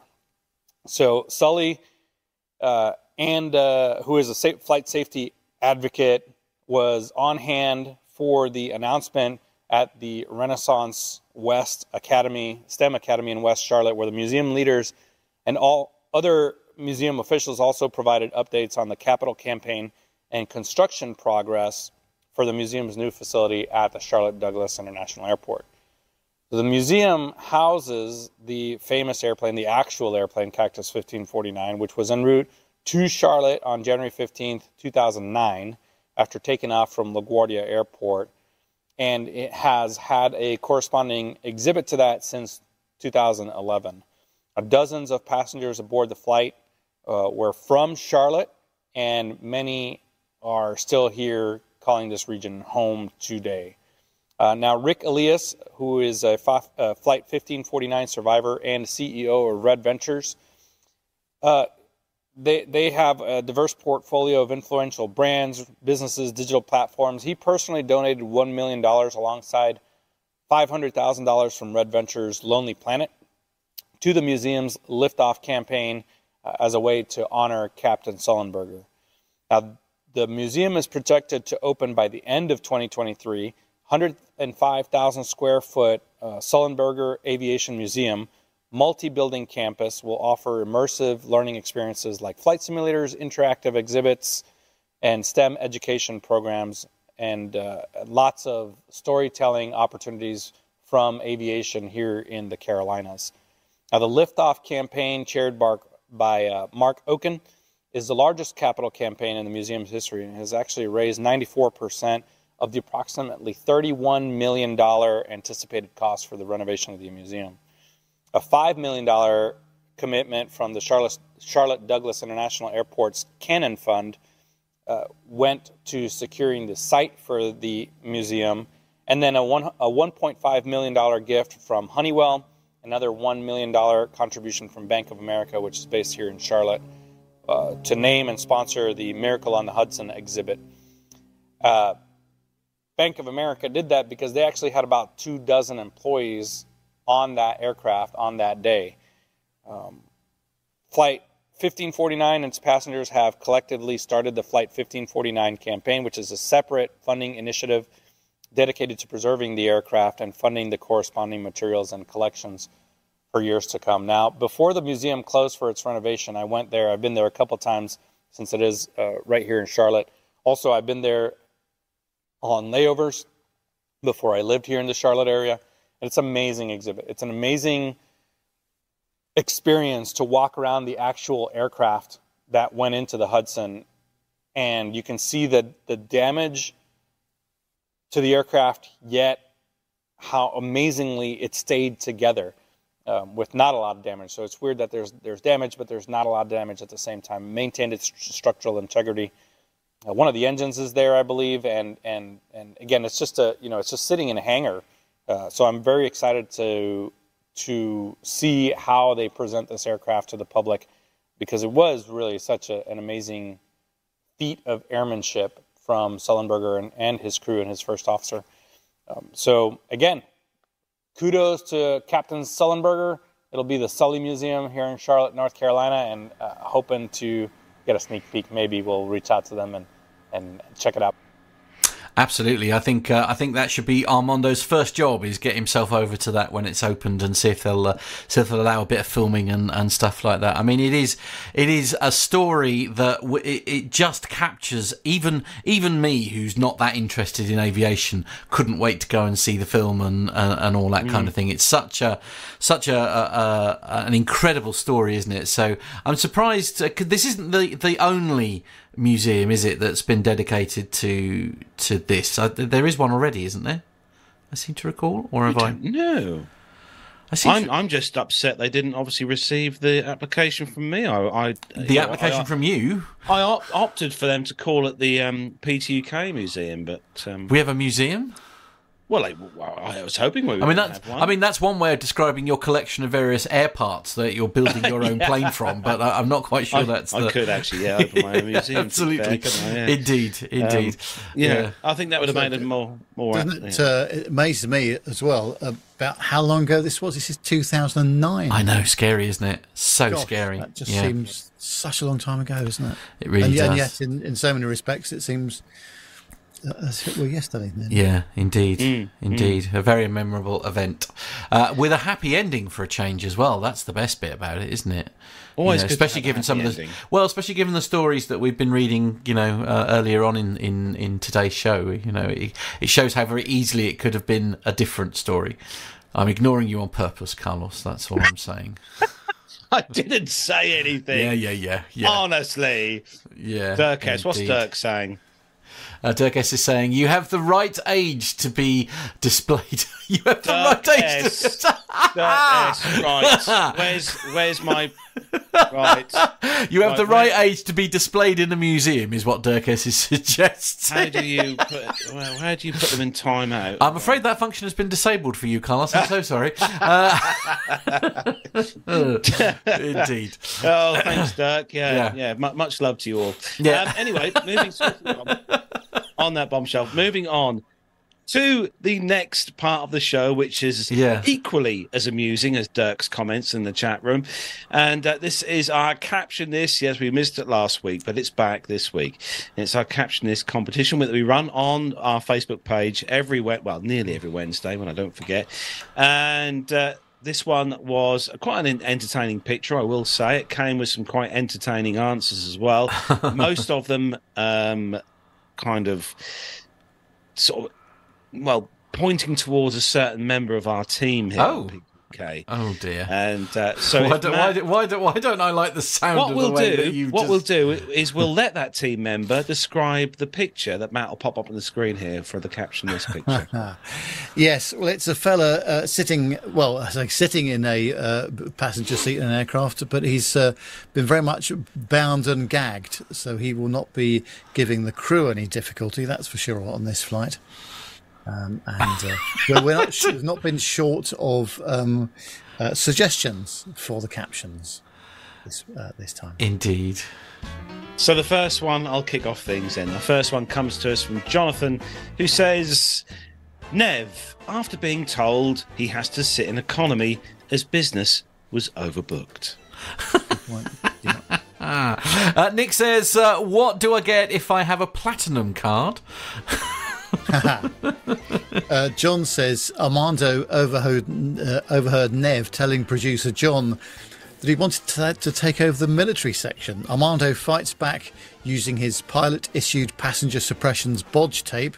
Sure, Nev is unable to leave his seat at London City Airport in time to make the show. Quite, indeed. That was a very sophisticated answer, but probably quite accurate. Indeed. Becky says, I like this one, bound at last. Oh, yes. See what you did there. Nicholas says extreme measures had to be taken when it turned out that Matt's connecting flight was a 757. Neil says Alan Carr enjoying Ryanair's new business. Oh, how rude. How rude. Jan says, geez, Sir Nev in a prisoner seat? 2B. 2B, good point, well made. Nicholas says Nev went thermonuclear when Carlos explained their next airshow trip would be on Ryanair, and there was no seat 1A. I mean, there is a seat 1A. There is a seat 1A, yeah. It's just not to the standard to which pay extra for Nev it. would expect, absolutely. Chris says, waiting on my deadhead home and the NOTAMs go down. I was fit to be tied. I see what they did there, yes, very good. Stephen says, when you take hold my beer too far. Oh, I see. Yeah, hold my beer. Yeah, absolutely. Richard says, Anna in recruitment misunderstood the requirement to bond new pilots.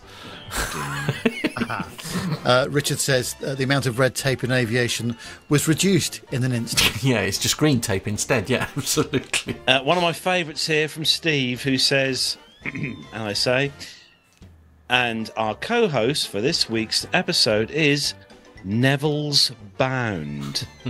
Dear me. Oh, dear. And finally, Steve says, stop kicking my seat.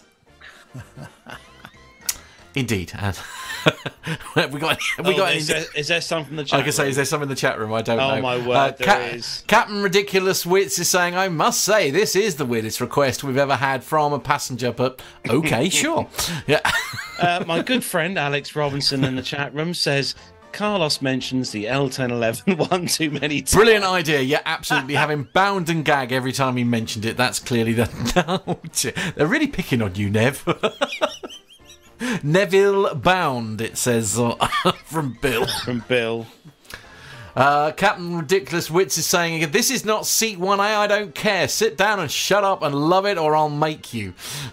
It's a bit aggressive, isn't it? And yeah, Stig says, drummer says, hey guys, let's play some of my songs. Captain Cruz says next level turbulence protection device. I quite That like is that. a next level protection device. It is definitely, yeah. So don't forget, if you want to be part of the Caption This Just for Fun part of the show every week, on a Wednesday I'll post another rather amusing aviation related picture on our Facebook page, so get yourselves over there. If you've not already found us, give us a look and give us a like while you're there as well, and follow the page. And yeah, like I said, the picture will go up, and leave us your wittiest comments, and I'm gonna search this weekend for another witty picture for next week's show. Brace yourselves.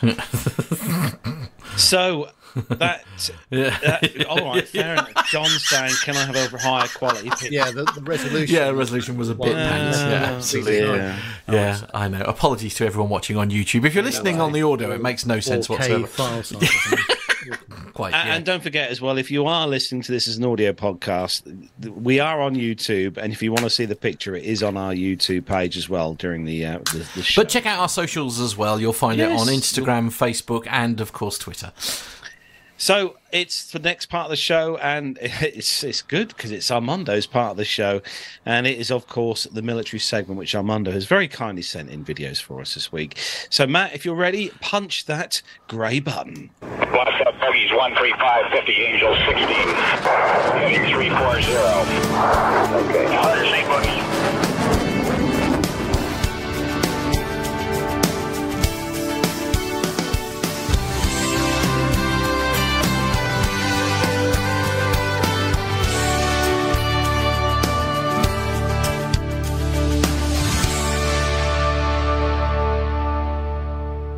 All right, now this first military story was published by the Air Force, DefenseNews.com, as well as some aviation enthusiast websites.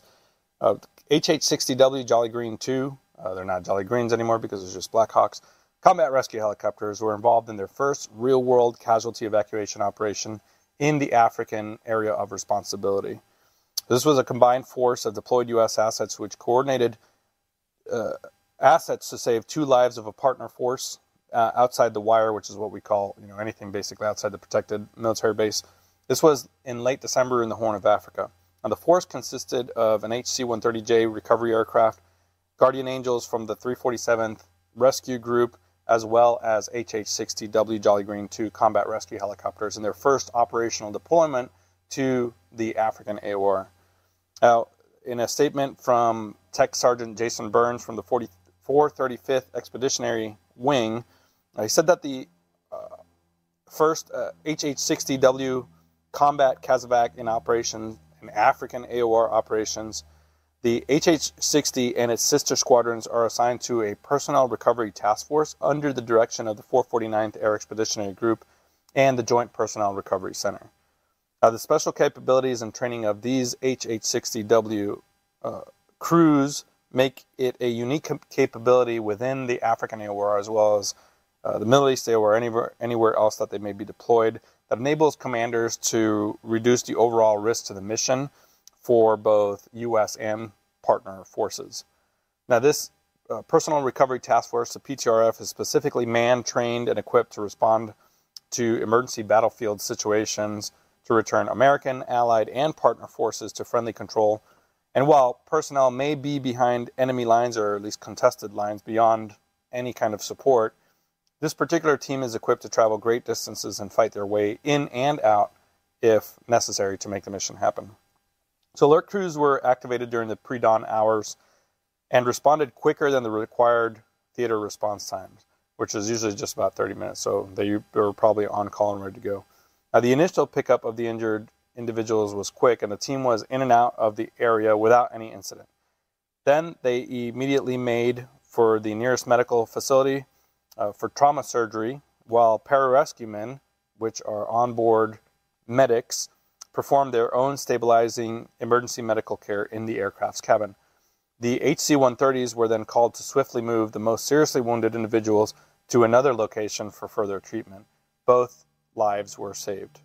Now, the successful recovery of isolated and injured persons is a capability that transcends sort of the tactical, operational, and strategic response library. Everything stops when one of our individuals or our partner individuals needs help. Now, this preserves critical resources and is a key element in providing morale and welfare to the individuals that are out there, knowing that somebody's got their back and they can be rescued, no matter what, fairly quick timelines.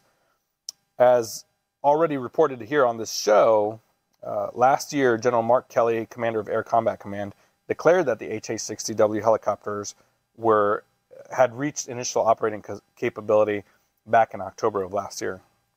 So this is incredibly important. This, we practice, we build these new capabilities, new helicopters, new resources, and to be able to actually put this into practice and rescue some individuals is just an incredible feat. Well done to everybody that took part in this operation. I guarantee you it wasn't just pilots and pararescuemen. Usually when something like this happens, it goes all the way up to the top, sometimes to the Pentagon, sometimes even to the White House, and our partner nation's senior civilian leadership to make something like this happen. So well done to the U.S. Air Force and its new helicopter capabilities. There we go. Thank you, Armando. It's new helicopter. HH-60. Yeah, absolutely. Jolly Green. I honestly, I just keep thinking of that blooming advert now. The Green Giant Good. advert. Lovely. Yeah. All those wise words that were falling out of Armando's mouth, and that's the only thing that pops into your head is the Jolly Green Giant. Indeed, but very much well done on all those involved in many lives saved. That is quite the achievement. Yes, very much so. Also, a very important part of the military part side of things as well. Absolutely. So. Yeah, agreed. Next video coming up from Armando from the warbirdsnews.com website is all about a very famous aircraft indeed in the military service. Hey guys, this next military story is a little bit of an update from an aircraft that we talked about a couple of years ago over on the show. Now, it's been a little bit of time since we talked about former U.S. President Dwight D. Eisenhower's Lockheed VC-1 Constellation, named Columbine 2. This ex-U.S. Air Force executive transport has been undergoing a restoration at Dynamic Aviation following its arrival at the company's headquarters in Bridgewater, Virginia on March 23rd, 2016, when I believe we talked about it on the show. After the sad and untimely loss of the company's founder, Carl Stolfus, in November 2020, the project underwent a period of a bit of a reassessment, but we are happy to report that work has since resumed and lots of progress has actually occurred in the interim. Now, the following edited report comes from Dynamic Aviation's restoration team. They said that the first Air Force One is in process of having all 4 of its original R3350 engines overhauled and updated. Now, as part of a reliability and safety package, plans include having a 5th engine on hand as a spare.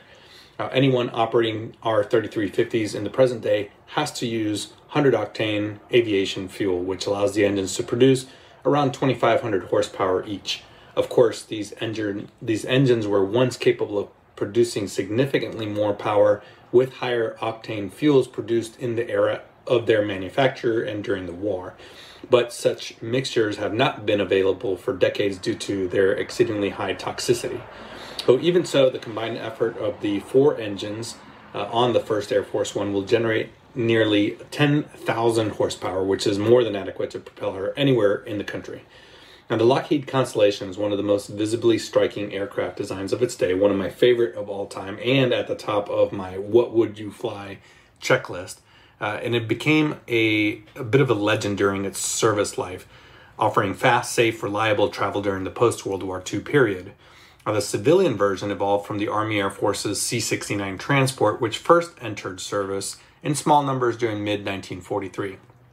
Now, in 1951, while he was serving as NATO's first Supreme Allied Commander in Europe, then General Dwight D. Eisenhower regularly flew aboard a U.S. Air Force VC-121 Constellation, which soon gained the nickname Columbine. That's Colorado's official state flower. Now, in honor of Eisenhower's wife, Mamie, who spent much of her childhood in Colorado Springs, when Eisenhower became president in January 1953, he again had a Constellation serving as his personal transport, this time VC-121A, serial number 48-0610. Now, this is the aircraft which became known as Columbine II, the first presidential aircraft to use the call sign Air Force One. Now, Dynamic Aviation intends to restore the first Air Force One's interior to appear as it did during the Eisenhower era. All of the aircraft's major systems, components, and fixtures will be addressed regarding their safe operation, but the cabin will be the most significant aspect for the public to experience when they visit the aircraft. Dwight and Mamie Eisenhower's granddaughter, Mary Jean Eisenhower, has provided an exceptional collection of family photographs which will allow Dynamic to add detail to Columbine II's historical record and offer a near-perfect representation of the former president's aircraft. Now, this restoration is a little bit close to home to me. Again, I keep saying that on this show. I don't know how I end up in these situations, but in 2017, 2018, something like that, I ended up working with Dynamic Aviation in Bridgewater. They're outstanding team of individuals providing both aviation and maintenance services, outfitting new next generation aircraft. And I was lucky enough to go to their facility in Bridgewater, and their chief mechanic for the restoration project of Columbine II actually gave me and the guy that I was with a tour. So after the airplane had just arrived, I think it was just about a year, we were able to walk through, up the stairs and through the cabin as they were still tearing stuff out pre-restoration, kind of figuring out where it is that they wanted to go with it. This is such a cool airplane. Constellation is one of my favorite airplanes in the world, and Matt's going to throw up some pictures, I'm sure, but I can't wait to see this aircraft both flying and at air shows around the world, because to be honest, there's just not that many Connies flying around. So well done again to the team at Dynamic Aviation, and I can't wait to see this airplane fly. I have to say, I think that's such a cool thing, isn't it? It's a piece of history, isn't it? Which I know is the whole point of a lot of these restorations. But everybody knows Air Force One, don't they? You don't have to be a plane geek to know about Air Force One and it existing. So I think this is a great idea. And as Armando says, I mean, hopefully it'll come over here and do the air show circuit here once it's all done and dusted as well. I'm sure it will. That'd be nice to have Air Force One flying at Riyadh. I know Yeah, Jonathan absolutely. would appreciate that. Yeah, definitely. I can see it happening. We've That got begs a question, actually, with the two current Air Force Ones that are in the US, obviously, were the ones which have been phased out eventually, whether they'll bin them off or save one and pop one in a museum somewhere in the US. I'd like to think they'll do the same that they're doing here. I think perhaps I'd like them to do it all up and keep it in. sort of take out the bits that they can't keep. I suppose.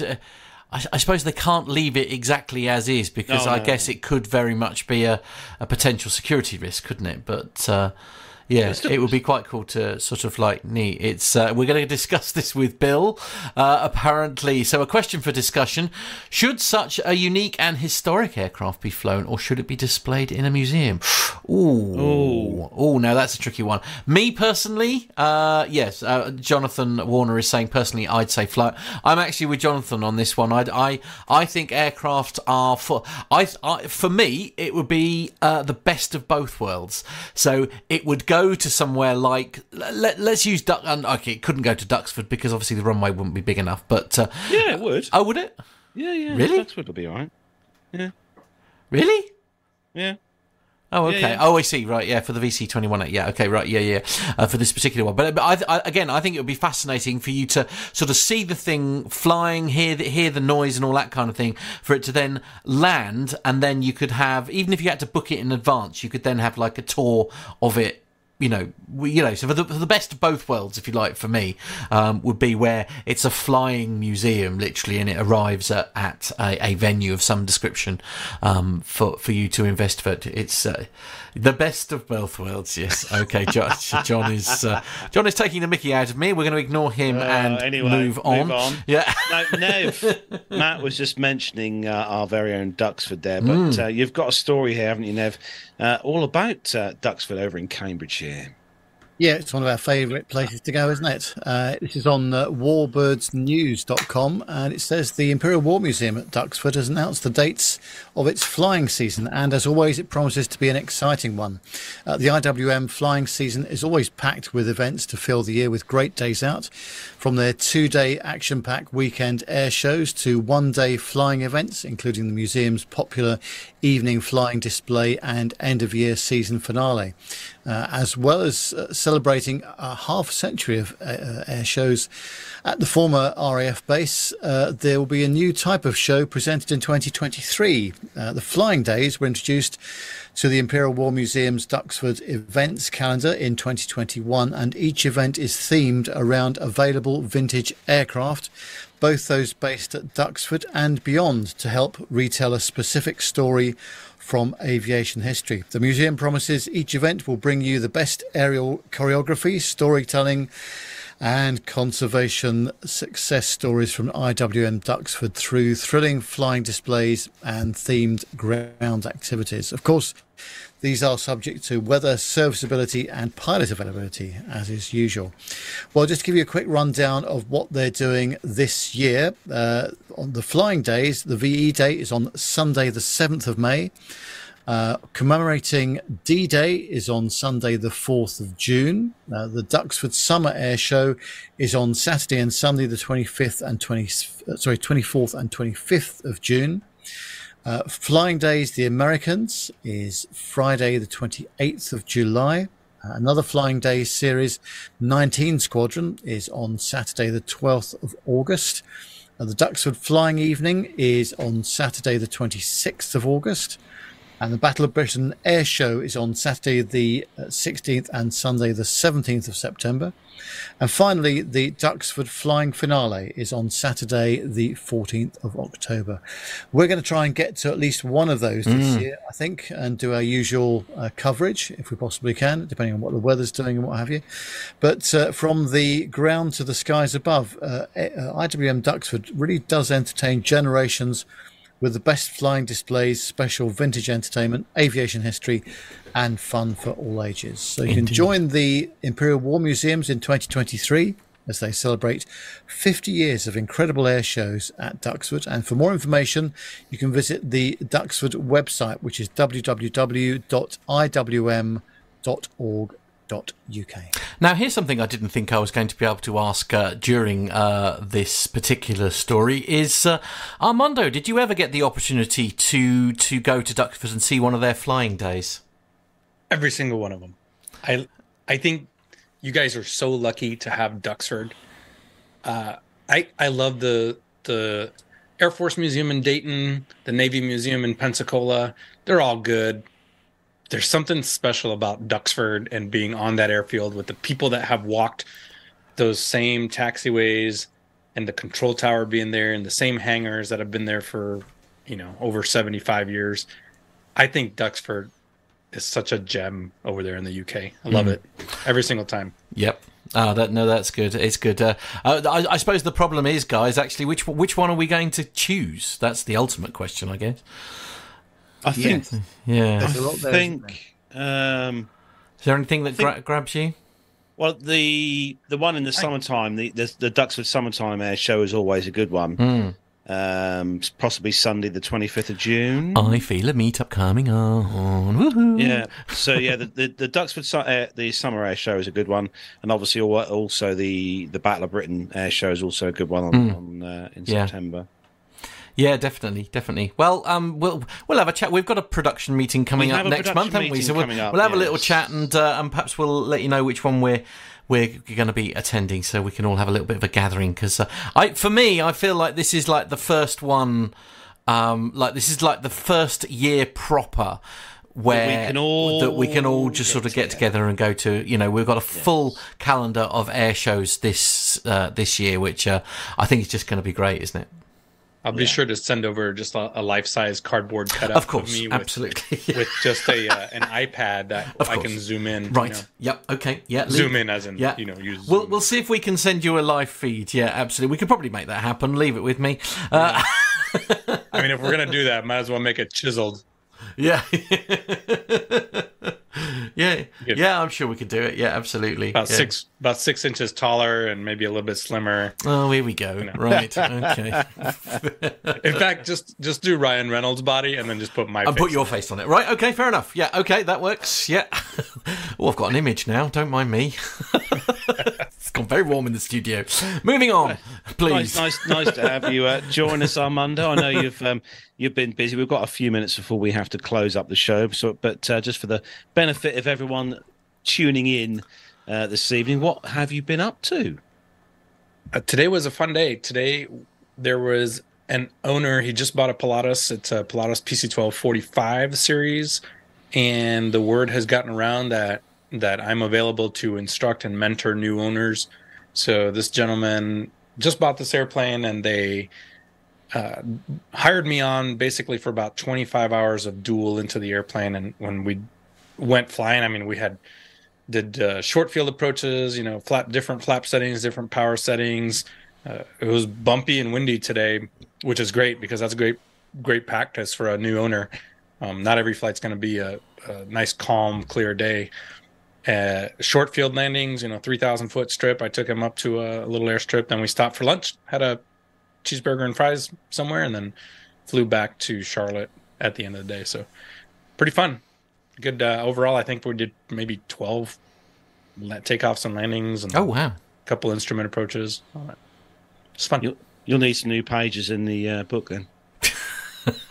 I don't log it, believe it or not. Well, I get dual given, but yeah. Oh, I see. No. Oh dear. And how did it fly? Was it good? Good purchase? Man, I just love that airplane. No matter what airplane I fly, I always come back to the Pilatus. It's just such a fun airplane. Now it's like jumping into a 172 or something like that. It's just, you're comfortable in it, and it's so capable. It's just great airplane. Oh. So, we're going to start to wrap up the show for this week. And I'll tell you what, Armando, as you're here, we'll drop you right in it. And Armando, social media links, where can everyone find us in the world of social media, in case they don't. Great, Carlos, because I don't have the show notes up.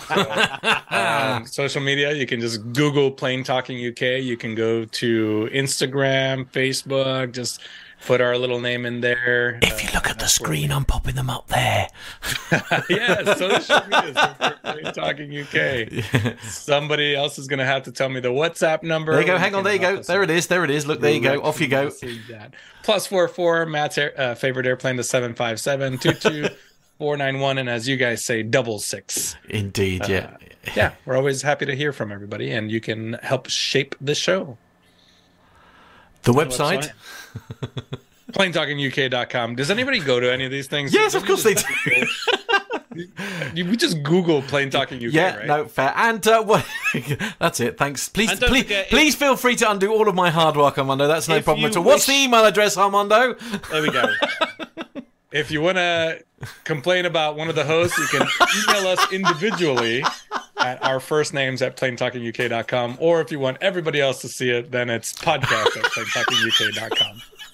Right. Okay. And he's right. He's right. Thanks for that. Yeah. And if Unless you, it's Nev. Nev is just 1A at Plain Talking. Yeah, 1A. Yeah. Seat 1A at. Yeah.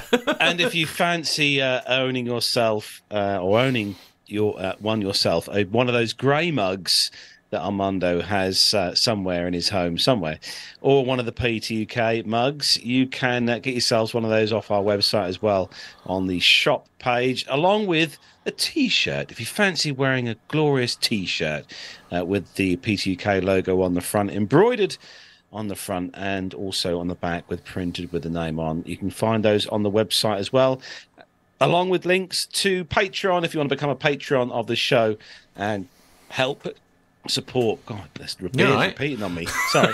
And help support the show. You can via the Patreon or PayPal link as well. I know it's an IPA. It's a funny IPA that was this evening. You better finish quick. Finish quick, yes. And just a quick, before we finish, we've got 5 minutes. Quick round robin of what everyone is up to next week on the show. We'll start with Armando.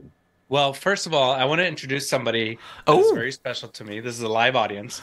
This is Shelby York. She's a first officer at a regional airline here. It's one of the American Airlines wholly owns here in Charlotte. She is not just a good friend, but she's a great Reno acquaintance. Ah, wow. With hey, Shelby.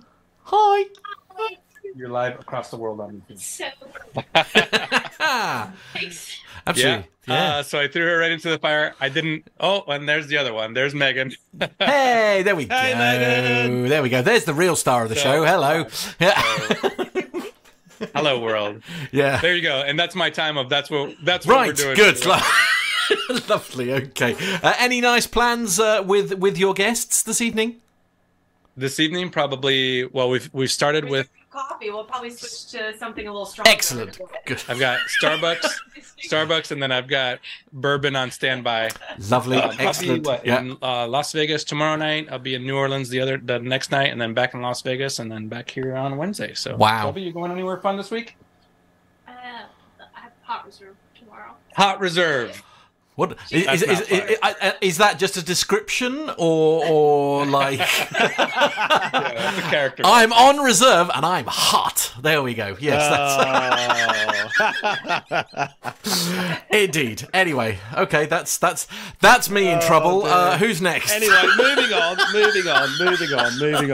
Sorry, I'll go and have a lie down. It's fine. Nev, dig us out of this hole we're in now. Well, on Monday, I'm doing an interview with the chair of the Transport Select Committee here in the UK. We're going to record that on Monday. And he's going to be talking to us about, well, you'll just have to wait and see, won't you, and listen to it. So we'll be broadcasting that interview on Friday of next week, on next week's show. So that'll be really interesting. One other thing to mention very quickly, our very good friend Michelle from Turning Left for Less is now in the podcast world. She's got episode 2 of her podcast out called This Week in Travel. It's also available on YouTube as well. So go over and have a look at that as well. We hope to be having her on the show one of these days again To soon. talk about it, yeah, absolutely. Yeah, really looking forward to doing that. But, Look forward to that, Otherwise, no flying for me next week, but I should be preparing for the big Barcelona trade show, which we'll have in the following week. Ooh. Very full on then. Exciting times. Yeah. Exciting. Well, right, well, that's pretty that much is- it. Yeah. No, that is where we're going to wrap up episode 441 of the show. Big thanks to everyone for joining us in the chat room this evening. Thank you to all the family, as usual, for joining us on this Friday night. And also a big thanks to everyone who downloads the show each week as an audio podcast. Thanks for listening to us in your cars, in your tractors, in your trucks, or wherever you listen to us each week on the audio show. We'll be back next Friday on the show. Don't forget to tune in at 7 o'clock for that important interview that Nev will be doing this week. That'll be absolutely Can't wait for that. fantastic. And we'll see you all again next Friday night. Have a great weekend, whatever you're up to. Stay safe.